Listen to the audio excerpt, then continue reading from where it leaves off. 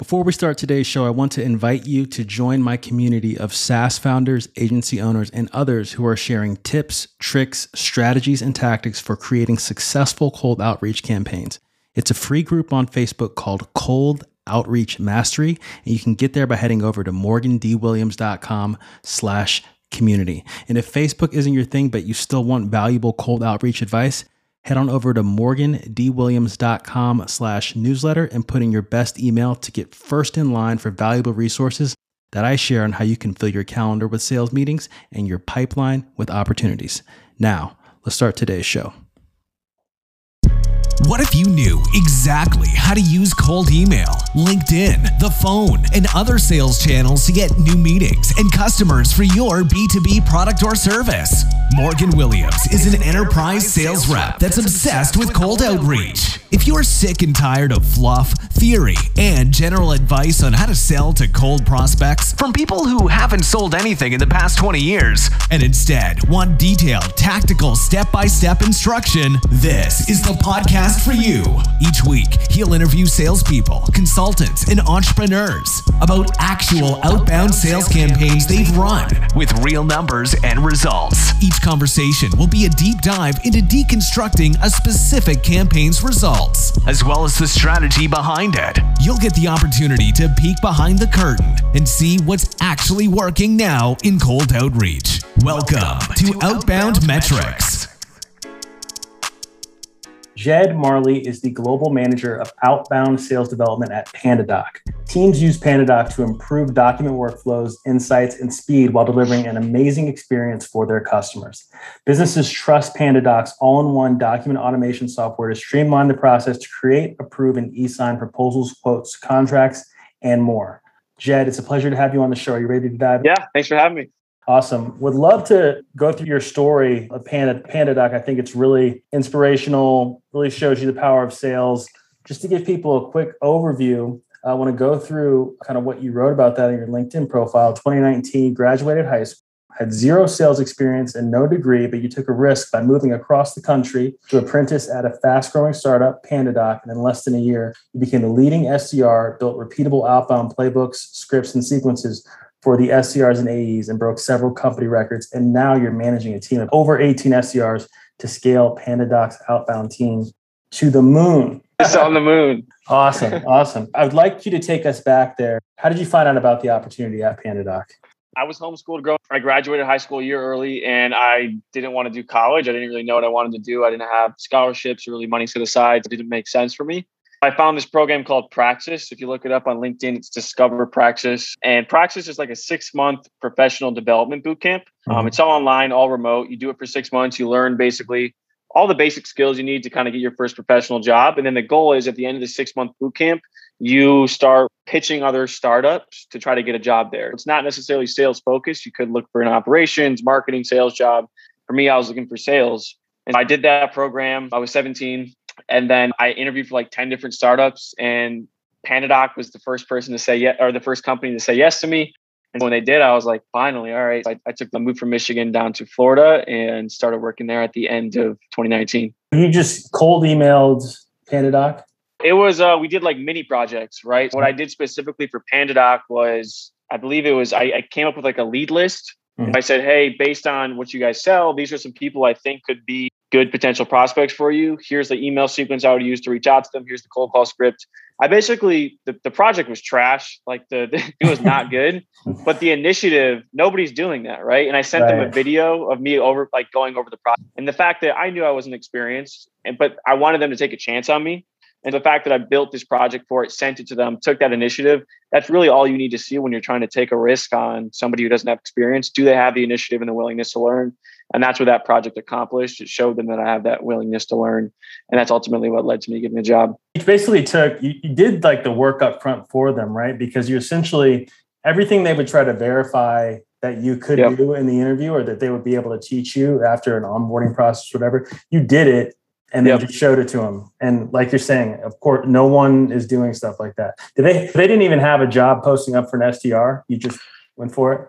They had a job posting up for what they call lead development representatives, which is like a step below SDR. And it's an hourly job, 6-month contract. I was getting paid $15 an hour, and they had that on the website. I tried looking for SDR jobs. I wasn't able to land any. Usually people wanted a college degree or experience, or they found out I was 17 and they were like, nah, we're good. But specifically for PandaDoc, the LDR role is data enrichment. And the idea is you'll do some data enrichment, you'll learn the tech stack, you'll start to learn entry-level SDR stuff. And then once you're ready, you'll move to an SDR. And I thought that role was perfect for me. I'm like, I can show them I can do that. That's what I pitched for. And that was on the website. Like that was on the job applications. Awesome. You saw something that was out there and pitched yourself for that, essentially. Yep, exactly. Good stuff. You're at PandaDoc, you're working there. What is your first memorable like tranche of work there? Like my first 3-6 months, year, like what was happening in that time? First 3 months, I was doing all the data enrichment, and I would enrich leads for the SDRs. They could focus on cold calling, emailing, and spending more time looking for leads. And on the side, I would enrich some leads for myself. For example, people might have downloaded an ebook, and I would call those ebook leads, or kind of the trash leads that nobody wanted to call. I would kind of keep some of those for myself. And then I would start calling those leads. And my first like memorable moment at Pan, and just in sales in general, is we had a holiday spiff, Christmas of 2019. And it was whoever made the most phone calls in the week won this flat screen TV. And they opened it up for the LDRs and the SDRs. And I outdialed the entire SDR team and won the flat screen TV. And that was my first moment where I was like, this is awesome. Like kind of like experienced the joy that comes with sales. And it kind of really took off from there. The next month I was promoted, and I really just focused on saying, hey, I know I'm not as experienced as everybody else, but I can outwork you. And with that extra work, I'll start to kind of learn the actual skills. And that's the mindset I took. And it helped me get promoted to full-time SDR in about 3 months. Got it. In 3 months, you got promoted to SDR. What are you doing now? Or what were you doing then as an SDR? Yeah, it was a brand new outbound team. We had a very large inbound SDR team, but outbound was very new to PandaDoc. I got the joy of basically figuring it all out with a few other SDRs and a couple other people on the team, trying out new sequences, new call scripts, new targeting. PandaDoc, we sell like e-signatures. We can sell to a lot of different industries, figuring out which industries are the best, who are the personas I need to talk to. It was a lot of trial and error for like that first year and figuring things out. But with that, I started to kind of find some success. I started figuring things out. I was doing for a couple months, like over 200% to my number. And I really started to figure it out. And going into 2021, they wanted to really scale the outbound SDR team. We had 3 at the time, myself being one of them. And I was promoted to a team lead position. And then we scaled that team to we're around 18 SDRs now in 2022. As soon as you're an SDR, you're the first outbound SDR. The first, I think it was like the fourth, maybe. One of the few in the beginning who started. You're having to kind of take a step back and look at like, who's our market? Who are our prospects? Why do they buy from us? And like develop messaging out of that. And like you mentioned, PandaDoc, you sell to different verticals, right? Yep. You guys are horizontal SaaS, I believe. You're selling to all these different verticals. What did you walk me through what you were doing to start to figure that out, and how did you put it together, package it up to something people can use? For sure. Yeah, it was tough. Like the first 3 months, I wasn't really doing anything specific. I was just, like I said, dialing the phone and just trying to get to my quota by pure work ethic. And I realized that only takes you so far. Like I would have some months where I missed quota. I had some bad months. I had some good months, but it's really hard to be consistent, and you burn out really fast when you're just relying on hammering the phone and hitting everybody. I really took a step back. It started with the cadences or sequences, whatever you want to call them. I was doing a lot of research. I think in the early days, I was researching some of Sam Nelson's stuff from Outreach. But really, there's tons of stuff. Eventually, I got into Justin Michael. He has a lot of good content on email messaging. I started also connecting with people on LinkedIn and saying like, hey, sequence structure is working for you. And I started just trying and tinkering with different things. Like luckily, I was able to do that at that time because we were so early stage that I had the freedom to tinker with stuff. And that's what it was. I started tinkering with different cadence structures, different messaging. And I just made it a practice to constantly try to A/B test stuff. I started honing in on really specific, like one industry and then trying to figure it out. Like nonprofit, for example, we had never got it. But when COVID started, there was a big need for e-signatures. I really kind of dove into that industry, that vertical, figured out who the right personas were, and kind of made that into a vertical that we still target today. But it was a lot of just kind of focus and trying out new ideas from content outside like LinkedIn or podcast, whatever. How did you know when you figured out an industry or figured out a vertical for? That's a good question. I knew I figured it out when we started closing deals in that vertical, right? When we closed our first nonprofit deal, and then I could start consistently saying, okay, I can book 3 meetings a week. in this vertical and I can teach somebody else how to do it. That was the big thing. I can create a cadence that I know if I put 100 people in this vertical into this cadence, we're going to get 5 opportunities from it. And I started really looking at the data. Okay, I put 100 people in this cadence. I got this many opportunities. How can I improve that? And really getting kind of down into the details with that sort of thing. Yeah, I imagine it's got to be like you are trying to figure out the vertical and then you just notice like replies. Yep, let's meet. And then there's certain opportunities. We want a few. Okay, I got it. It's kind of like that. You're trying to start that bike chain and then it catches on and then it's like, boom, you got it. You know? Exactly. Good stuff. Did you do anything specific to document all that stuff? Did you use PandaDoc to document it? Surprisingly, no. I don't even use PandaDoc that much, which is kind of funny. Even though it's a great tool, I would definitely recommend it. But no, I created like a playbook to I remember it was somewhere in mid 2020 where I created like this outbound playbook where it was, these are the verticals that I've identified we can go after. These are the main personas that based on my own kind of anecdotal, but still a good amount of research and data. These are the best personas to reach out to. And I kind of documented all of it, created Loom videos on how to pull these people from ZoomInfo and into a cadence, how to send the emails. And I really just, anything I was doing, I was documenting it. If it was a cold call opener, I would document it. And then I just started naturally teaching that to the other SDRs in the team. They started to catch on. They would use my cadences. And then again, like I said earlier, when 2021 came around and we wanted to scale the team, I really positioned myself well to kind of be that team lead. Awesome. It's basically this living document. You're writing down this information, organizing it, creating videos, showing people how to actually utilize that information. Yeah. Very cool. At this point, you are team lead, right? For the outbound SDRs. Where do we go from there? Yeah. Team lead, we had like 3 SDRs. This is the beginning of 2021. I was still figuring out management and everything. And then we scaled to like 16 by the end of 2021. Yeah, I thought I had a process down, right? But then you start to learn pretty quick that a process that might work with 3 is not going to be the same that works with 16. It adapted. Like that same playbook still exists today. But the big thing I did is whenever we bring a new SDR and we want somebody that's collaborative, that's creative, that's going to look for new ideas. And the biggest thing is whenever a new SDR would come in, I would teach them the process that worked for me. And I'd say, hey, this has been proven to work. Here's what I want you to do for your first 3 months of ramp. But then after that, poke holes in it, try to figure out how you can make it better. And that's kind of the process and how it adapted how it evolved over the last year. But we would give them the process and then we'd ask them to poke holes in it and just make it better and better with each SDR that we brought on. What is something an SDR poked holes in that worked really well? Yeah, no, that's a good question. There's a lot of things. I'm trying to think of a really good example. I'd say one of the biggest ones was the amount of automated emails we had. We had a lot of automated emails that were going out in our old cadences. And what we realized with the amount of SDRs we had on the team, like we couldn't, that many automated emails going out was kind of spammy in a sense.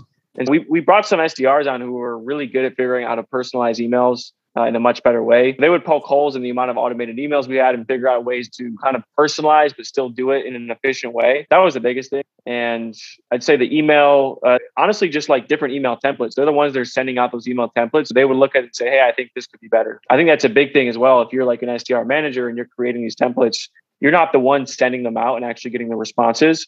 Lean on your SDRs to say, hey, like I'm not getting responses from this, or I think we should switch this up, because they're the ones that are actually on the front lines sending those emails out, doing that sort of thing. They're the best people to lean on for that.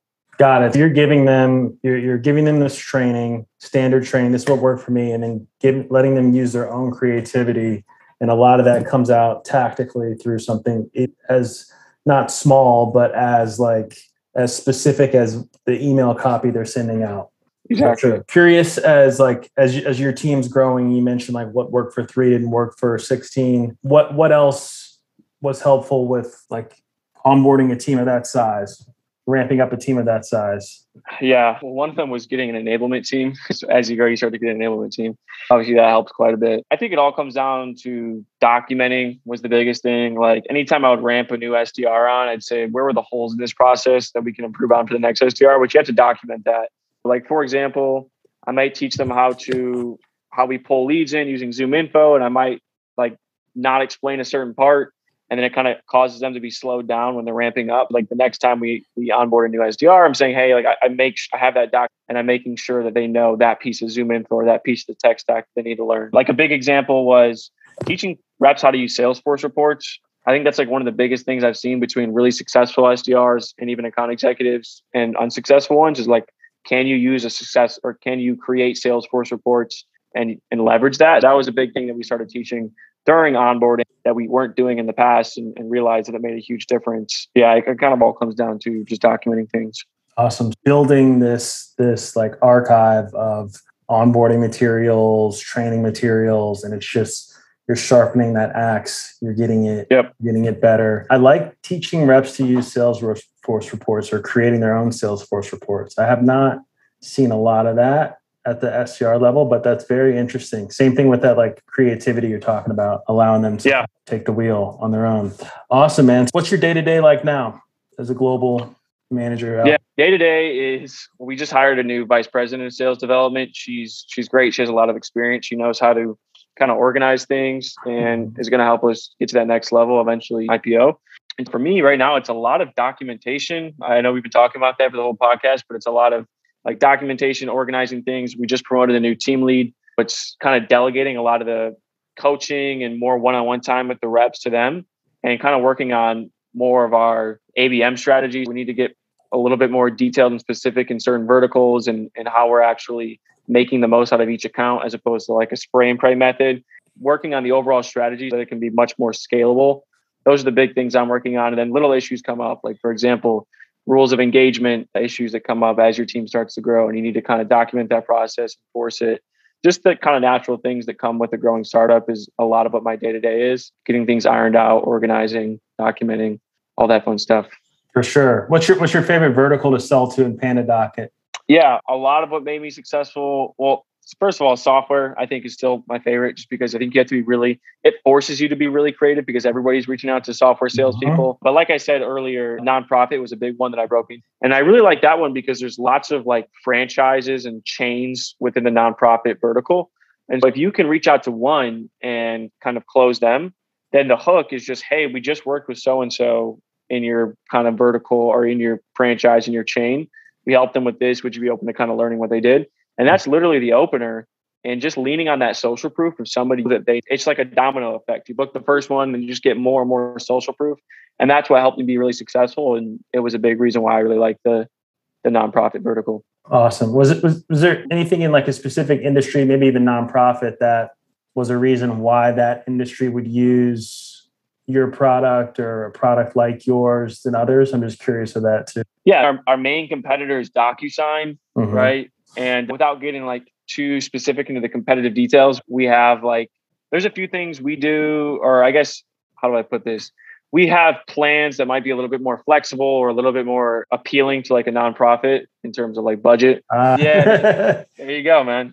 Yeah. And there's other things as well. Just the user friendliness. A lot of nonprofits they're doing like, they're sending applications, and sometimes it's like elderly people, for example, that might be filling out these applications, or they're working with people that maybe they're not the most tech savvy. And PandaDoc is a lot more kind of user friendly, easy to pick up really quick, intuitive. And that was another big kind of selling point when it comes to nonprofits and selling e-signature. I love it. Jed Marley, make sure to catch Actionable Tactics every other Sunday to help you book more meetings by subscribing to Jed's newsletter, practicalprospecting.substack.com. That's practicalprospecting.substack.com. Jed, pleasure to have you on. Really appreciate it. Yeah, man. I appreciate it. Thanks, Morgan. You have a good one.